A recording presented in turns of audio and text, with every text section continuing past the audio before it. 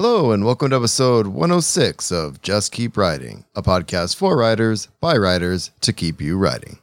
Mary Robinette, welcome back to the show. Thanks Congratulations on the launch of The Spareman.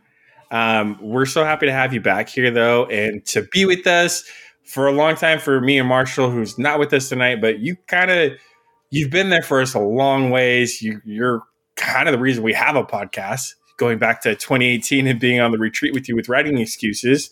So it's really always happy to see you, have you come on and be able to talk about your craft and how you're doing things specifically now on a level where I understand it, where before I was new to everything and I was a baby writer and it was all big concepts then. But happy to have you on. I'm happy to be back. It's always pleasant to talk to you two. We have a list of questions, but do you want to talk about anything that you have going on right now that we need to be on the lookout for, or anything specifically during the process of The Spareman? So I guess the thing is, there's a book. It's out. It's in the world. I can demonstrate what an elevator pitch sounds like for The Spareman. Yes, that will be great. Okay, so the short form, if people have, I have two ways of doing it. One is that if people have seen, if they indicate that they're big mystery readers, the chances of them knowing the Thin Man series is pretty high. So I can just say The Thin Man in Space, and they know what I'm talking about. But if they are not mystery readers, then what I have to do is say it's a murder mystery on an interplanetary cruise ship with a newlywed couple and their small, adorable service dog. And as they are moving through space, someone has the audacity to get murdered, and the festering chowderheads that run the ship frame my main character's husband. Cocktails, witty banter, and orbital mechanics. That's a really good description right there. If you haven't read it, which you should, so I know a lot of people have certain specific bookstores, things like that. We always like to support local and things like that. Do you have any preferred places where someone could purchase this book other than like Amazon or Barnes & Noble? Sure. If they go to Parnassus Books in Nashville or Book and Cover in Chattanooga, Tennessee, they both have signed copies in stock. And I keep a list on my website of different places that people can get signed copies, including straight from me. Oh, amazing. And we can even put links in the show notes for it. Awesome. So we're going to dive in. I'm going to start off with the first question, which is usually our main question that we like to start off our interview with. I want you to describe writing The Spareman in 3 words. Could be totally unrelated. Unplotted, boozy, and fun. Yeah. Fun I was like, that's not a very descriptive one, but. No, that's perfect. Whatever comes to your mind. So let's talk about Unplotted for a minute. What was that about? So what I have been doing over the course of my career is always trying to kind of push and try new things. And when I started writing, I didn't understand structure. I would back into a good short story and I'm like, well, I don't know how that happened. And so I really wanted to learn to do structure. So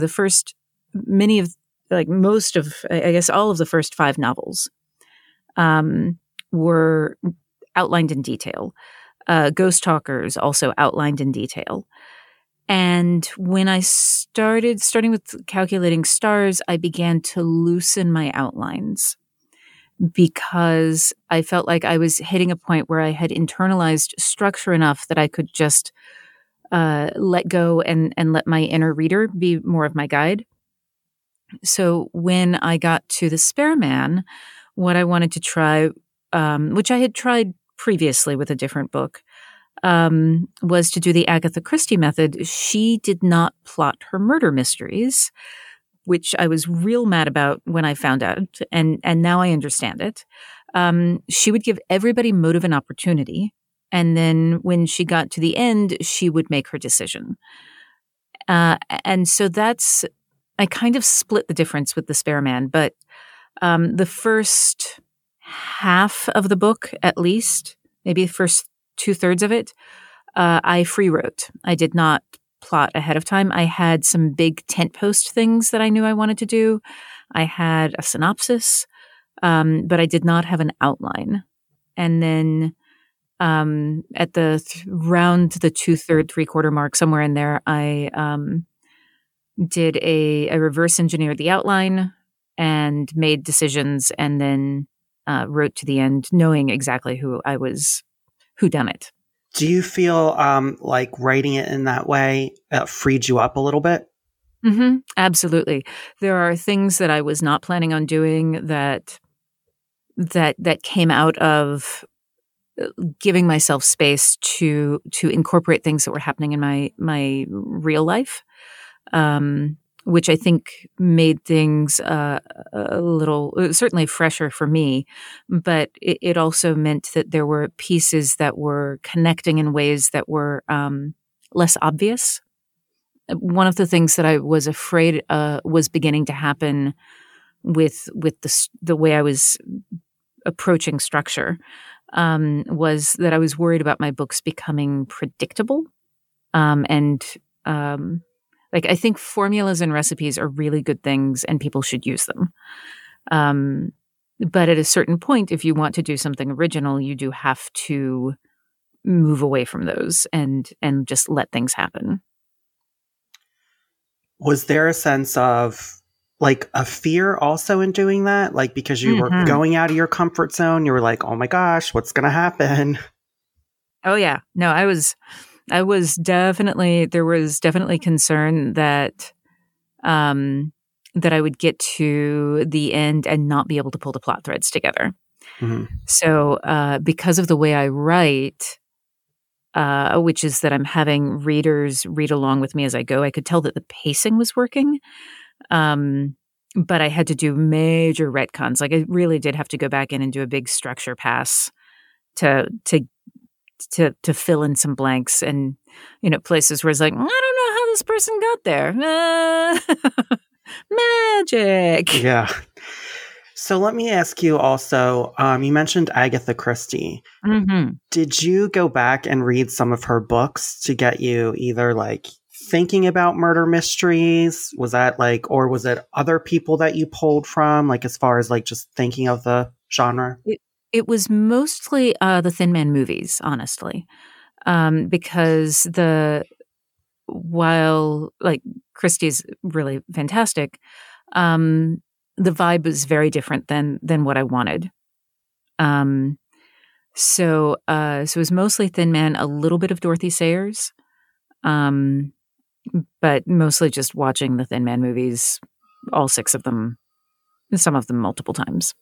I love that. And the next word he used was boozy. So every chapter begins with a cocktail recipe. And if you have not seen the Thin Man movies, they were made right after Prohibition ended. So the main characters are just drinking all the way through it. I wanted to make sure that people could participate who do not drink. So I also included non-alcoholic cocktail recipes in there as well.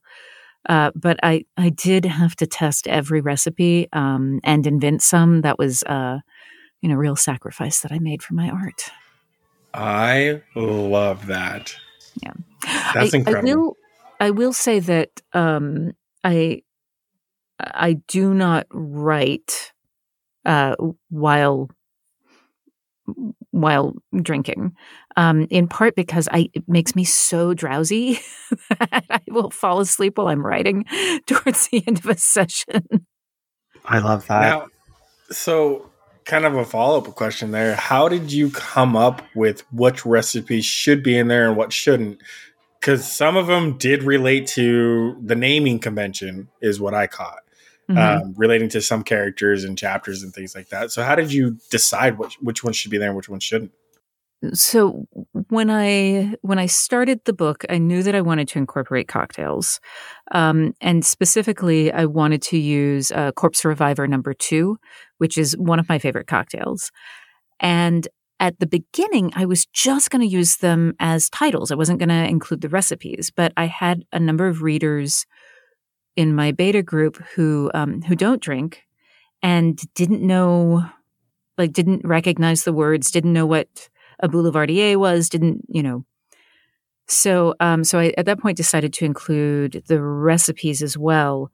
And because my initial intention was to try to introduce people to the idea that we were doing this, I was like, well, I'll start with classic cocktails, and then we'll get into, you know, once I've trained people that these are the names of cocktails, then I can switch to other ones. So sometimes it was that they were making a cocktail in a scene. Sometimes the name reflected something that was going to happen there. And there are definitely some in there that are just like, well, this is a very good cocktail name, and I don't have anywhere else to put it. Like, I would love to say that I was, you know, well, no, all of them have deep secret inner meanings, but sometimes it was just, I need to name this chapter something. Well, that's a good cocktail name.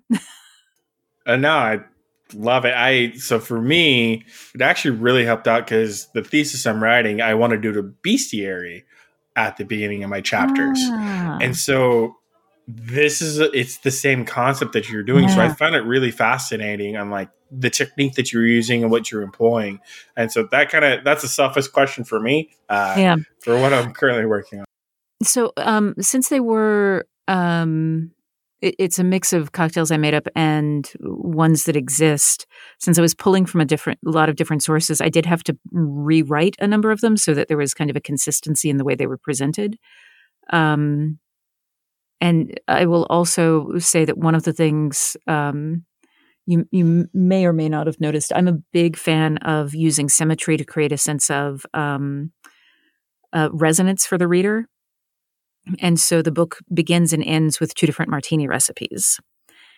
Oh. And part of the reason that I chose the martini is that in the original, in the Thin Man movie, we are introduced to Nick Charles, who's the detective character, as he is making a martini. And so that I was like, we're going to start with a martini. We're going to end with a martini. Awesome. I love that. And then the next word was fun. Talk to me about that. So there is a couple of different characters in there that I had just a real hoot writing. Gimlet the dog, Fantine the lawyer, and then also the relation. I treat my relationships like a character, but the relationship between Tesla and Shao was just they were fun. I enjoyed spending time with them. Nick, do you want to go? I was just to say, you just named some of my favorite characters right there. Gimlet, Gimlet was, I loved Gimlet. Fantine was incredible though too, because you know, part of the world building, there's always like a lag in their communication, which I found it felt very real, and things like that. It really added character depth because they're replying ahead of time, knowing what Tesla was going to be doing, not listening to them. So they're trying to catch ahead. So it was really fascinating to see that.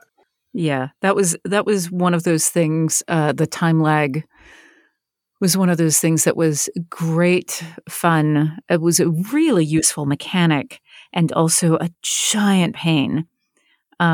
So to explain for listeners, I have the ship traveling at constant thrust, and I worked with a rocket engineer, and he gave me a chart that just massive spreadsheet that shows me how long the time lag is at every point in the journey.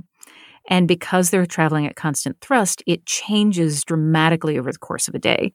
And so if I decided that I needed to move a scene, that meant that I had to completely rework all of Fantine's dialogue to match the new time lag. Hearing you talk about this just brings me back to Lady Astronaut. I think this is like, for listeners, you do such incredible research before you tackle a lot of these projects and things like that. So I thank you for including that and explaining that piece. I never even would have thought about that. Yeah, it was fun. And I got to use a lot of the stuff that I had learned for Lady Astronaut, the Lady Astronaut books for this. It's like Lady Astronaut books are definitely hard science fiction. This is science fiction, but there are like what is that ship powered by? I don't know. Have no idea. None at all. It works. It works though. Yep. But I'm like, that engine is never going to break because we can't fix a thing that I don't know how it works, or that I can't, like, that I'm hand waving past. Yeah. I think I love the fact that you write a lot of happy couples, and there's still tension, and it's fun, and they're funny. I think you do that really well, and it's one of my favorite parts of your books. Oh, thank you. So my next question, actually, let's talk about naming. Tesla's name. It seems very purposeful. So can we talk about that? Yeah. So Tesla comes from a family of inventors, and they named her after Nikola Tesla. And I wanted a name that had it seemed reasonable to me that would become a first name. In the way that surnames often become first names at some point. The way you name children after people you admire. I admit that right now, as we are recording this, I am less excited about having named her Tesla because of the link to the car. There are a number of people who are like, why did you name her after a car? And I'm like, no, the car is named. Oh, fine. Oh, good old Elon Musk, just the devil incarnate. Yeah. So when you're creating characters and you're thinking of the story, does the character's name come first? Is that how it usually works with you? Do you just have a plot and then you start naming? No, it depends. I had the idea for the novel before I had the names of either character. And I think Shal's name, I think I just hit a random name generator over and over until something popped up that I was like, oh, I like the sound of that. So sometimes they're named just like Fantine. Her name appeared when I wrote her. And with that name came a backstory. Fantine's mother is an enormous Les Mis fan. So is her father. That was their meet cute. And so they named her Fantine, and she hates the name because people will constantly come up to her and sing badly songs from the musical. So sometimes things like that happen. Other times I have Tuckerized a character. Maria Piper originally had a different name, and it was Nickel, Maria Nickel, and I realized that I accidentally had Nickel and Silver, and there was one other person who had a metal name, but I accidentally had 3 characters with metal names, and I was like, oh, for crying out loud. So I switched her name to Piper, and she's named after Piper J. Drake, and the magician is actually a play on, I have a friend who's a magician, Jordan Gold, and so Nile Silver, we still have a river name and a precious metal. So sometimes they come from everywhere. Oh, that's fascinating. I love that. So, all right. My next question, actually, Nick, this is one of yours. I made Nick write his questions down beforehand so I could go over them. Which number is it? Number 3. You can ask number 3. You want me to go to number 3 already? Just listen. Just do what I say and follow my flow. So, I mean, I wrote these. So, I want to talk about Tesla a little bit on this one. Tesla, and it's addressed in the novel, but she does come from a place of privilege, and it's something that she recognizes. I wanted to, I love metatextual conversations and things like that. So I wanted to know, what kind of conversation are you trying to have with Tessa's character and her background, and her, one, recognizing her privilege, and then also using it in certain cases here. Yeah. So my editor described this book as a woman of privilege who wants to get her hands dirty. Which I thought was a really interesting framing for that. But I did want to look at the question of privilege, and that there are things that people, that they can be aware of and then still do them anyway. And there's a couple of places where it's like Tesla knows that she should not, that she is in a position of power, and also she will use it like a bludgeon when she has to. And then the other piece that I wanted to kind of look at is that there's a book called Why Are All the Black Kids Sitting Together in the Cafeteria, which is a sociology book. It's fantastic. I highly recommend everybody should read it, but every writer should definitely read it. And in it, the author talks about axes of power, that everybody has something that where they have power and privilege, and then another area of their life where they don't, where they are disenfranchised, where they're low end of a power structure. And what I wanted to do with Tesla was show, I have her have these different axes of power all through, but I one of the things that I wanted to also look at was the context. Like, being famous comes with a lot of power and privilege, but if you put it into a different context, it becomes an enormous vulnerability. And so that was one of the things that I was looking at with her. Speaking of when you said famous and what comes along with that, I think you did a really good job emulating that in the character, about that it's equal privilege and equal isolation in a lot of ways. Because I've been working with people who are celebrities, and I've been on tour with people, and I've literally had to be like their entourage. And it is a mixed sword, in my opinion.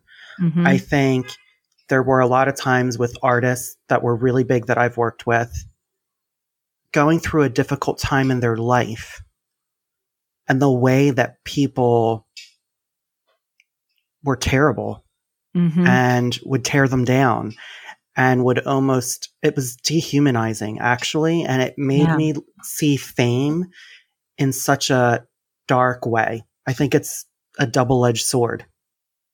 Yeah. One of the things that I remember really clearly, which informed one of the scenes, was one of the Worldcons. Neil Gaiman was there, and he was in the lobby, and no one was really coming up to him, but I knew him, so I went up and I was like, "Hello, how are you?" And we were chatting. And then a friend of mine had daughters there, and they really wanted Neil's autograph, and so he did. But it was like it opened a floodgate, and I turned my back to talk to my friend and his kids, and then turned back, and Neil was surrounded by people and had been backed against a wall. And people were 20 deep. I mean, it was like this, maybe 10 deep, but it was like this massive crowd around him. And so I contacted Scalzi, who was master of ceremonies at that particular one, who just waded in with a clipboard essentially and extracted Neil. But I was just like, oh no. And And I realized like that is, that he couldn't go to a fan convention anymore. Yeah, when I think about it, that is the downside too.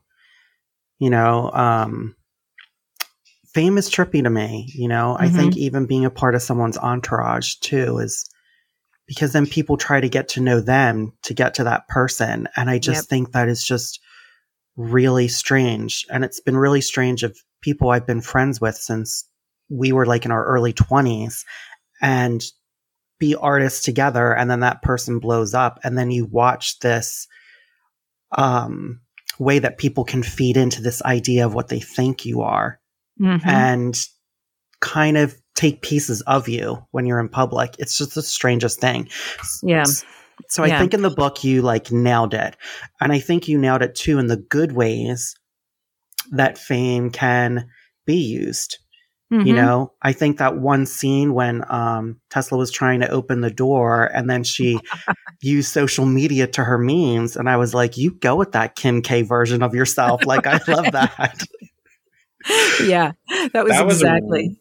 Such a good scene, though. That was I really enjoyed that scene. That was also one of my favorite Fontaine scenes as well, because she was like 14 minutes behind.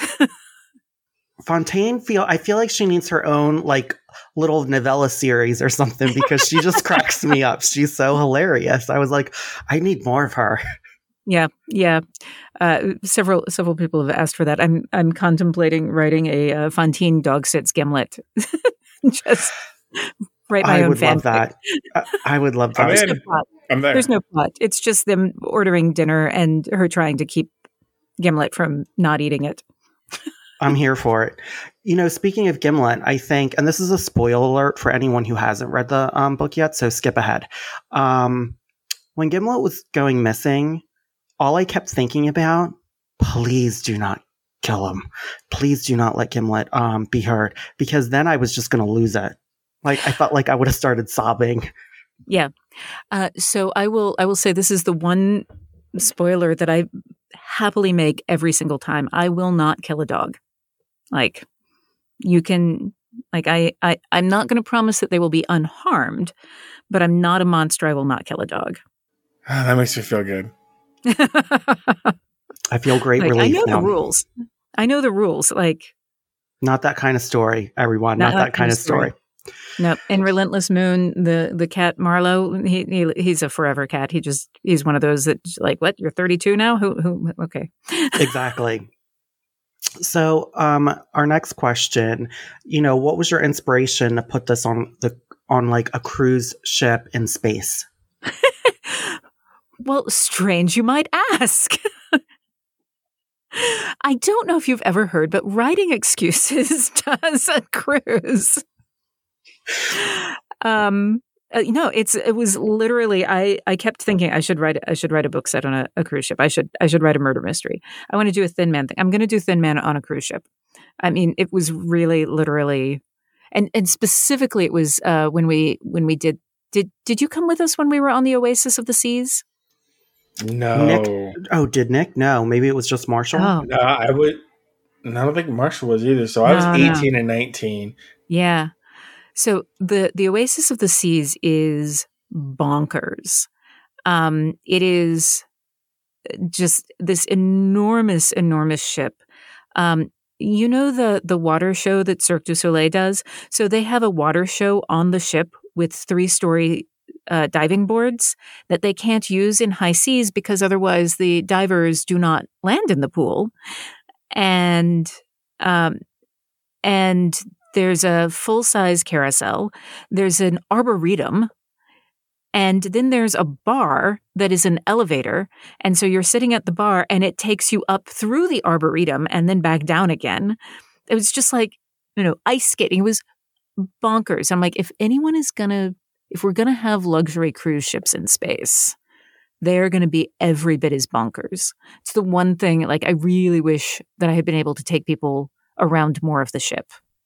So speaking to that then, did you have like even more, when you were world building, were you like really putting a lot more of the ship in the story that you had to remove? No,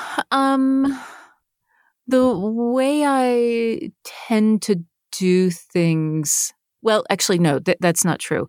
I had a zero G section of the ship initially, and then realized that for the length of time that I needed them to be traveling, that I couldn't have that, and that it had to be the central section needed to be lunar gravity. So I did have to cut that, which would have been fun. I don't think there were any other things that were very specific that I cut. I debated having engine failure. I debated losing rotation so that we did have loss of centrifugal gravity. And none of those were actually the story that I wanted to tell. So I didn't pursue them. Did you map out the way the ship looked before you started writing it, or did that happen? Like, do you do any sketching or anything like that before you do that? I do. So I did so basically what I did was I took the Independence of the Seas, and I took each of the levels and put them into a ring. So I figured that part out. And then Max worked with me to figure out exactly how big each level was to be able to hold the number of people we wanted to hold, and to have the level of spin that we wanted to have to be comfortable. And then at a certain point, I did need to draw a little more detail for myself to figure out, okay, so how do we get from here to here, and things like that. But I did not. I will often write for a little while and then realize that I need to do a map, and then do the map, and then have to go back and fix the writing, and then continue forward. I did that with Relentless Moon and the lunar colonies. So it's and then sometimes I will map it out in detail and or use a real existing place, but no, I did not. I'm fortunate because I have a pretty good visual imagination, so I generally don't need to map it out right at the beginning. I love that. I asked just because, like, the way that, like, the science fiction novel I'm writing, everything starts off as a painting, because it usually comes from a dream or something that, like, I've been, like, turning over my mind. So for me, and I know you like have an art background and everything. So for me, everything always starts off with an image. So, like, if you looked at my apartment, I literally have all these paintings that if you read my story, you'd be like, oh my gosh, this is from that. But it usually starts out visually for me of how I have to start creatively working on things. Oh, that's great. My brain's weird. That's what I think of it. Yeah. Nick, go ahead.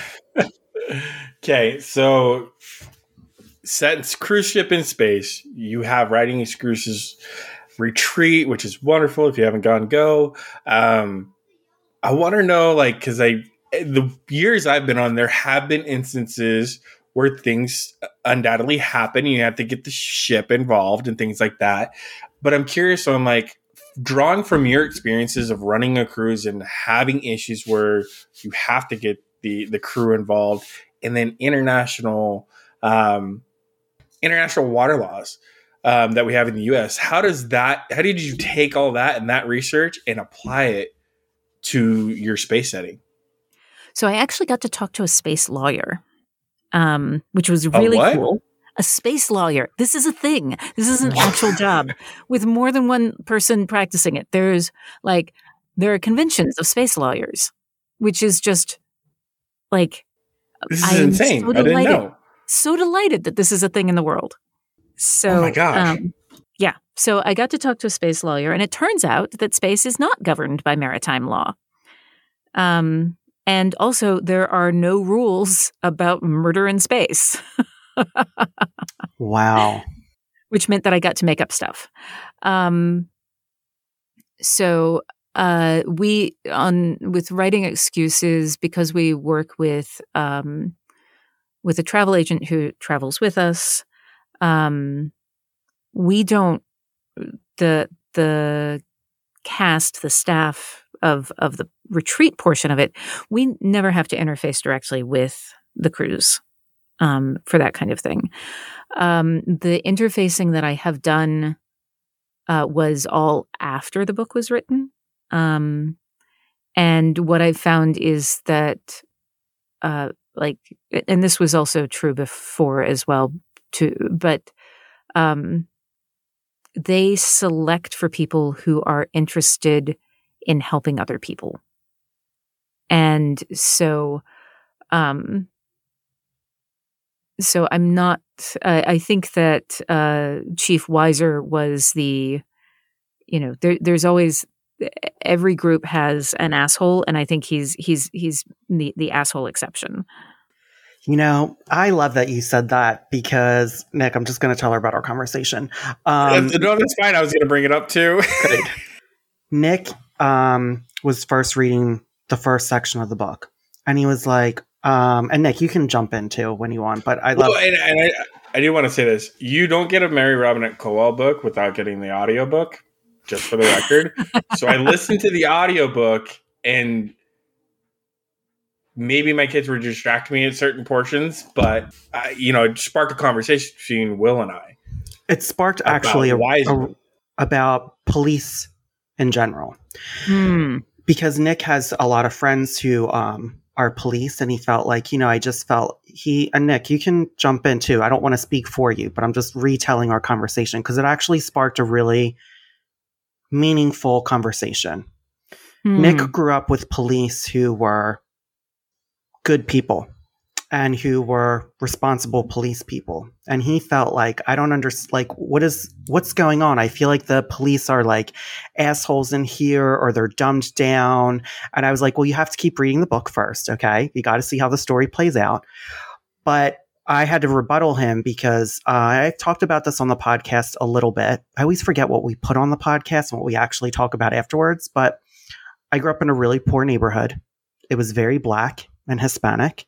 The police were never viewed as a very young child as that kept us safe. It was never viewed that they were good. It was always viewed that they were problematic and deeply insidious. And I had to tell that to Nick. And I said, I think Mayor Robinette nailed it. I think that is exactly what the institution of policing does to people. And I said, I do think there are good people, because there's good people in everywhere. But when you have an institution that is deeply rooted in slavery, and those types of laws of where they developed from, I find it problematic. And I think too many times we glorify... I'm going to roll back for a minute. I think a lot of white people will glorify the nature of policing because they don't have these experiences of living in these neighborhoods. So it really sparked a deep conversation that me and Nick had for about an hour and a half about the way that we grew up and what we saw. So I want to thank you for that. But I also feel like you leveled it really well because of, Security Officer Piper, because you did see someone who was very, doing her job and doing it well and wasn't, an asshole. So that's what... Nick, you want to add anything with that? Yeah, no, it was a really good conversation. It is a point of me that over the last couple of years, like I do recognize my place in the world and why I have had the experiences that I've had. It's always like my first initial thought of police is never from Will's experience. It's always from my point of view there. And so it sparked the conversation, and I paid more attention to it. And it didn't bother me, but it was like, okay, we're doing this. Okay. And then like, as we get more towards the end, it's making more and more sense. Mm-hmm. I stopped looking at him as police is really what changed me. Once I started looking at him as just a person, then it all clicked for me. I was like, oh my gosh, like, no, this is the right character. This was the right choice. Like, everything makes sense, especially at the end. Like, you know, it really just hit home with me. So like, it took me a while to get there. But I did get there, and back to like where Tesla comes from. You're having so many different conversations in this book. Well, and I think that, that there are people who go into policing because they want to make a difference. But I also think that there are people who go in, and there's some research behind this, but there are also people who go in because it gives them a sense of power, and then they use and abuse that power because that is part of the way they feel good about themselves. Weiser, I mentioned in the book that he's 70-ish. The book is set in 2075, which means that he would be like 25 today. I didn't even think about that. So he's a 25-year-old white dude right now. And he's living in a little bit of privilege. And he's living, in one of the places that I grew up where, I'm in a very red state. And, he grew up in a place where people, are not supportive of the LGBTQ plus community. And those, the things that we learn now, those are things that that's programming that sticks. Like I had to, even though I wanted to write this book with, where everybody, positing a future where, the default gender is non-binary and neutral, and then you assign a pronoun to someone in your own head when they provide it to you, and not before that. Like this thing I wanted to do, and I had to bring in a sensitivity reader because I grew up with binary gender, and it's heavily programmed into me. Gender roles are, there are defaults that I have, that I didn't realize I had until I had somebody go through and do it. And so Weiser is in the same shape that I'm in, but coming from a different place, and someone who has not had any reason to examine his programming. Man, that is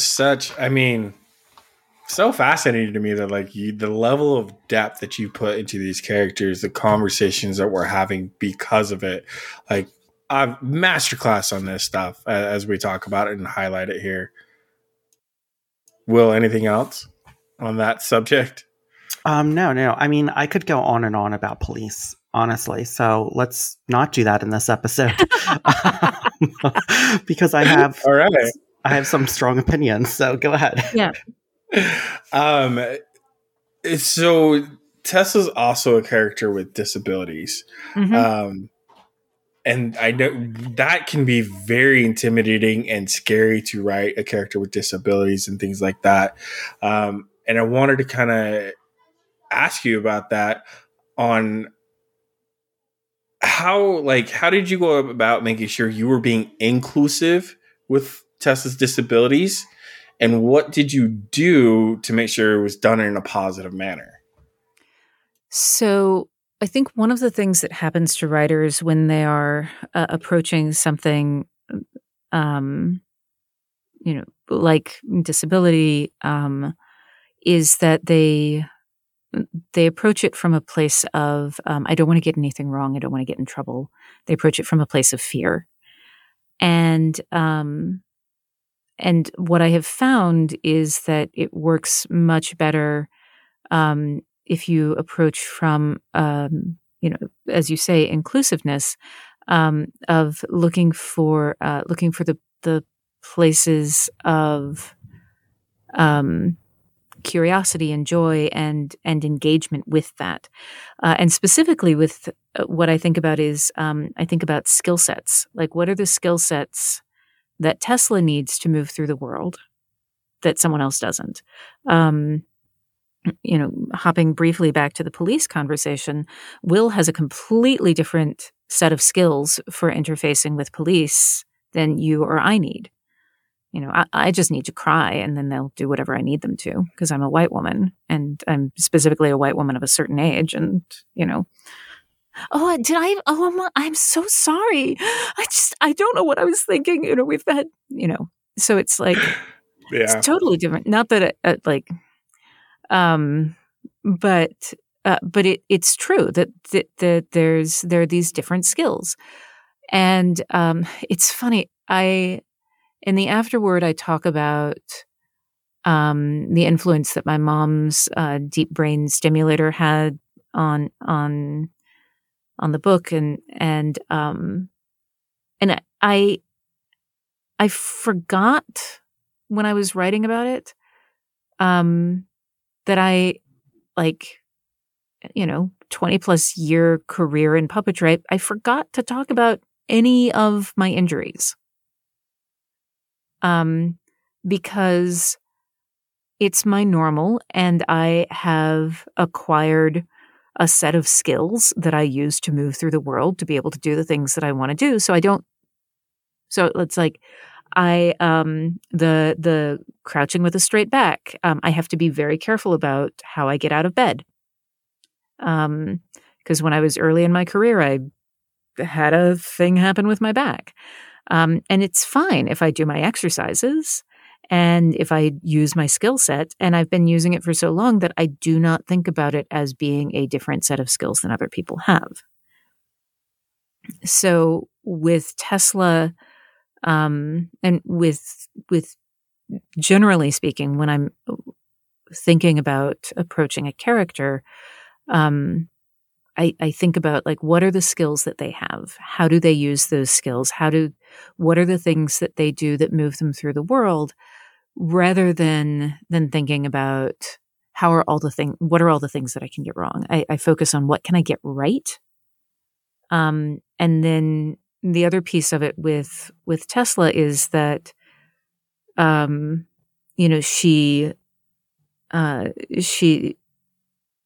she really only thinks about the pain when her skill set fails. So by demonstrating, okay, I'm crouching with a straight back, it's like that's demonstrating to anyone who has any back problems. They're like, oh yeah. Yeah, I can't thank you enough for the way that you did it. Because we use the word inclusive, right? But you did it in a way, like I said, it's a positive manner. Yeah. Did you go through sensitivity reads? I had a number of beta readers who I did not for that. I had a number of beta readers who had mobility issues, who would comment on things. And then also because I'm friends with Fran Wild and have had enough conversations with her over the years, I knew that I needed to track the cane in every single scene. Because I'm not a cane user. And I want to be really clear. It's like I have, there is a community of people who have disabilities, and the disabilities that I have are not, or the things that I have going on in my body have never had any kind of visible disability. So I haven't, I'm I'm living in a place of privilege as far as that goes, right? So like I knew that I needed to do things like make sure you know where that cane is at all times. How many hands does she have? And that's, it's really about listening to people a lot. I did have Tesla in heels and at one point, and someone who was a cane user and had back problems, one of my beta readers was like, heels? I was like, oh no, you're right.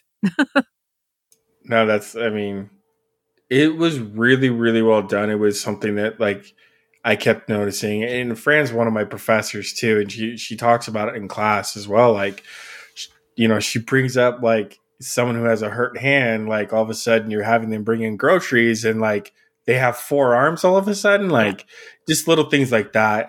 So I caught on to that. It has been a little bit on my radar over the last year. So it was a good piece to have, and something I think as you read this book, pay attention to that to really like get a good understanding of how it's done correctly. Okay, so now my next question is I want to talk about marketing of the Spareman. What has been different in comparison, because this isn't a part of the Lady Astronaut series, which have been super successful and like really like amazing. Can you talk to me a little bit about what is different launching a new book after going on the success of that? How has that been for you? And, is it just as challenging releasing the Spareman and a group of new characters compared to the Lady Astronaut series? So this is actually a little bit of an interesting insight into to the ups and downs of an author's career. So the Lady Astronaut books did very well, but the third book, Relentless Moon, came out in July of 2020, and the numbers were down for that. Weirdly, it was as if something was going on.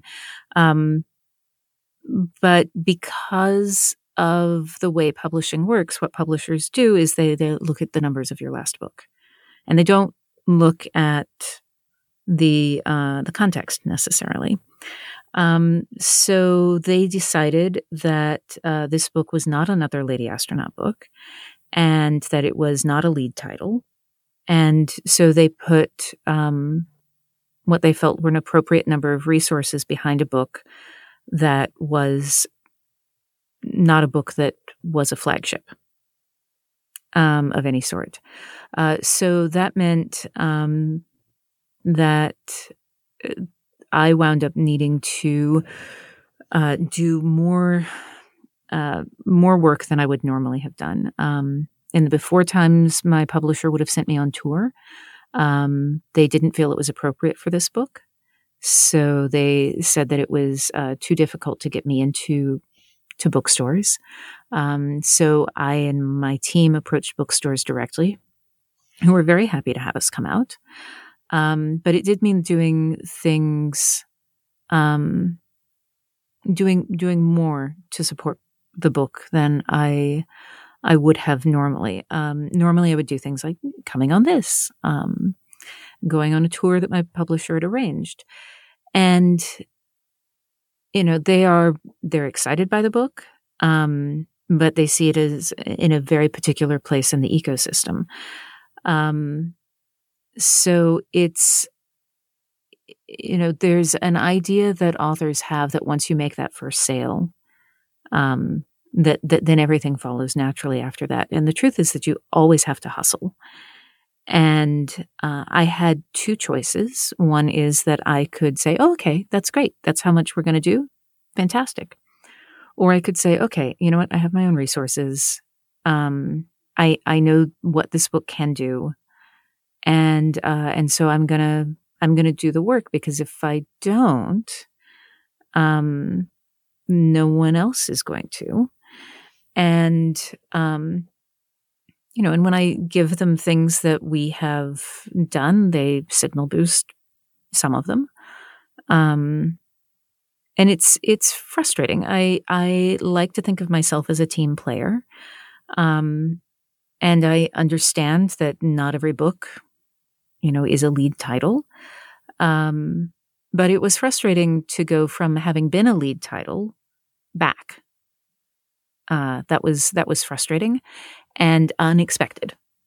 And so that was, that has been a journey, a learning experience. I've got a whole bunch of new skills. I have a really great new set of teammates. I'm excited to be able to take that going forward. And we're gonna have a completely different conversation. Like, this will allow me to have a very different conversation with my publisher when the Martian contingency is ready. So it's been frustrating, but there's also, everything is an opportunity to learn something new. Do you, like, when with that conversation, like say with the Martian contingency, is that going to have to be through your agent, or is that something that you'll be at the table as well saying, like, hey? I don't know. There's so many variables between now and when I turn that in. It's something that I will, like, that's why I have an agent. And we've talked through a couple of different possibilities. But a lot of them are dependent on what happens with the Spareman over the next, couple of months. And so I don't, and I don't want people to. It's very easy to listen to me talk about something like this and think, well, why should I go into traditional publishing? Because I'm in an effort to be transparent about the possible paths in front of you. I can say things that sound kind of scary, and I don't want to downplay the fact that my publisher got a fantastic artist that I could never have gotten. That we went through a number of iterations on that cover to come up with something that I was happy with. I think that my publicity and sales and marketing team did the absolute best that they could, given where the overall structure had decided that the book was placed. So, that affects the resources that they have. So, like, I think everybody is operating from a place of good faith. It's just, it was not the choice that I expected for this particular book.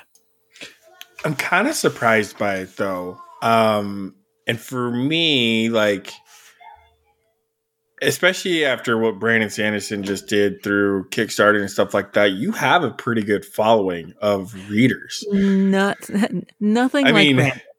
Nothing like right, no. But it's still kind of like the success that you've had, though. I'm surprised that's the route they went with your previous success, and like just kind of being like, this is what it is. Like, I get it; it's the industry, and sometimes this happens. But to me, I'm just surprised by that. It was, as I said, surprising for me as well. But I'm not Brandon, and I'm clearly just going to have to win some more awards. And you will. I think the learning lesson is about an artist too, is that, this is a business, and that, like, our publishers, our agents, like, yes, we want to have friendly terms with them. And I'm going to speak from experience on a totally different way of having an agency as someone who does hair and makeup. I love them. But also I am my biggest cheerleader. Mm-hmm. I am the person that will constantly be like, well, what's going on? What are we doing? How are we game planning? And if they're not pitching me, then I will do whatever it takes to make sure that I'm getting what I deserve. So I think as an artist, whatever medium you're in, you have to surround yourself with people who are your cheerleaders, who are going to tell you what's good, basically, and go from there. So with that being said, how is it that we can help make the Spareman successful? Buy copies for everybody for every occasion possible. I love that answer. I mean, you got a website that has signed copies. I could take 10 of them. Surprisingly, I have a big group of people at work that read. and we always get together and talk about what we're reading. And I just might do that now. Thank you for the suggestion. Yeah, happy to. Thank you for asking that. It's the same thing that is true for every author.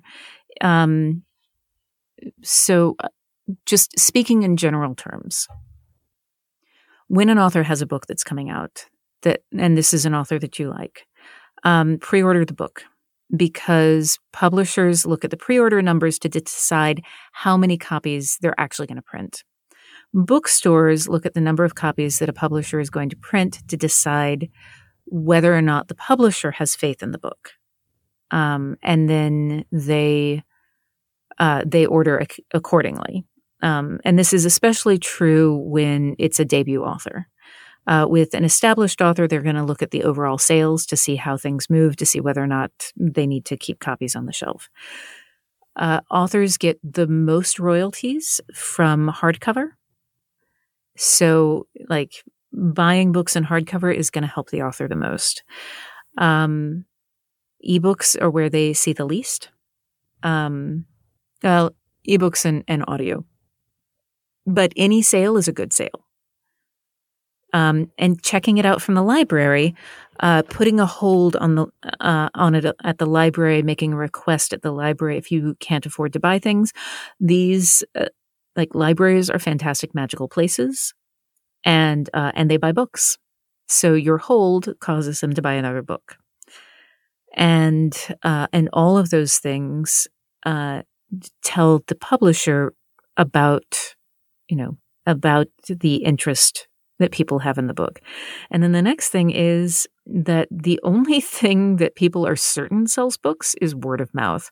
So if there's a book that you're excited about, you evangelize for it. Yeah, I think that's a great way. I'm always giving books away. And, Mary Robinette, me and my sisters have book clubs over your books. So it makes me so happy. It's literally because they knew your book was coming out. And I was like, what do you want for Christmas? And your book was on the list. So I was like, all right. Yeah. So we'll talk about it. That's usually our thing. It's we usually have book club, especially after Christmas. Yeah. I think you should. Yeah. Sorry. You should. Have you read The Monsters We Defy yet? No. Okay. Leslie Penelope, speaking of evangelizing about books, okay. Leslie Penelope, this is Prohibition era Black Washington heist novel with ghosts. Oh. Also, the main character lives over a hair salon. Wow. All right, you just had me right there. And there's amazing. It also introduces you to gay Washington as well. Oh, bring it on! Yeah, all right, I'm here for it. All right, I can't wait to read it. And the audio is fantastic as well, Nick. Oh, the audio is. Oh, mm-hmm. I do love my audiobooks. Yeah. I do. So I tend. So once I get the hard copy, it will be the third purchase of your book. I'm this weird person. If I have the audiobook and I like the audiobook enough, I get it on Kindle, and I'm like, well, I need to build my library up in my home, so I need the hard copy now too. And my wife is a reader now too, so this is one of those books where it's like, okay, I have 3 copies of it, and all 3 copies are being used. So happy for this. This makes me very happy. Someone told me, and I laughed in their face, which was perhaps not the correct choice, but they told me that they had bought a copy of the book and then they bought a second one just to keep on their bar. I love that. I'm just like, why did you keep the first copy on the bar? And they're like, well, I didn't want to get it messed up with. And I'm like, well, it's just the silliest thing. I love that. That's amazing. Is there anything that you would like to mention or talk about or shout out your socials to our listeners? And the floor is yours. My socials change constantly right now. Actually, yes. Please sign up for my newsletter. That's the best way to find out where I'm going to be, if I'm going to be in your town, if I'm putting out a call for beta readers, or sign up for my Patreon. I teach a class once a month, and when you join at the live streaming class level, you also get access to my archives, which include about 4 years of lessons. And they are amazing, I have to say. So everyone should sign up. And we'll put links in the show notes and everything. And so our final question is our just classic question, Mary Robinette, what keeps you writing? You do. I realized that at one point when I was upset and wasn't motivated to write because I was unhappy with some publisher stuff, and I realized that that's not why I write. Publication gives me money, and it gets me a wider audience. But the audience is why I write. It's you. You're why I'm writing. And so what keeps me writing is thinking about who I'm writing for. And this has been Just Keep Writing, a podcast for writers, by writers, to keep you writing. You can find us at justkeepwriting.org. Follow us on Facebook, Twitter, Instagram, and YouTube. Feel free to reach out to any of us on our social medias, and please jump in our Just Keep Writing Discord channel. Links to all of that is in the show notes. Lastly, please support our show by going to patreon.com/justkeepwriting. We offer daily writing prompts, early access to podcast episodes, and much more. Thanks for listening, and just keep writing.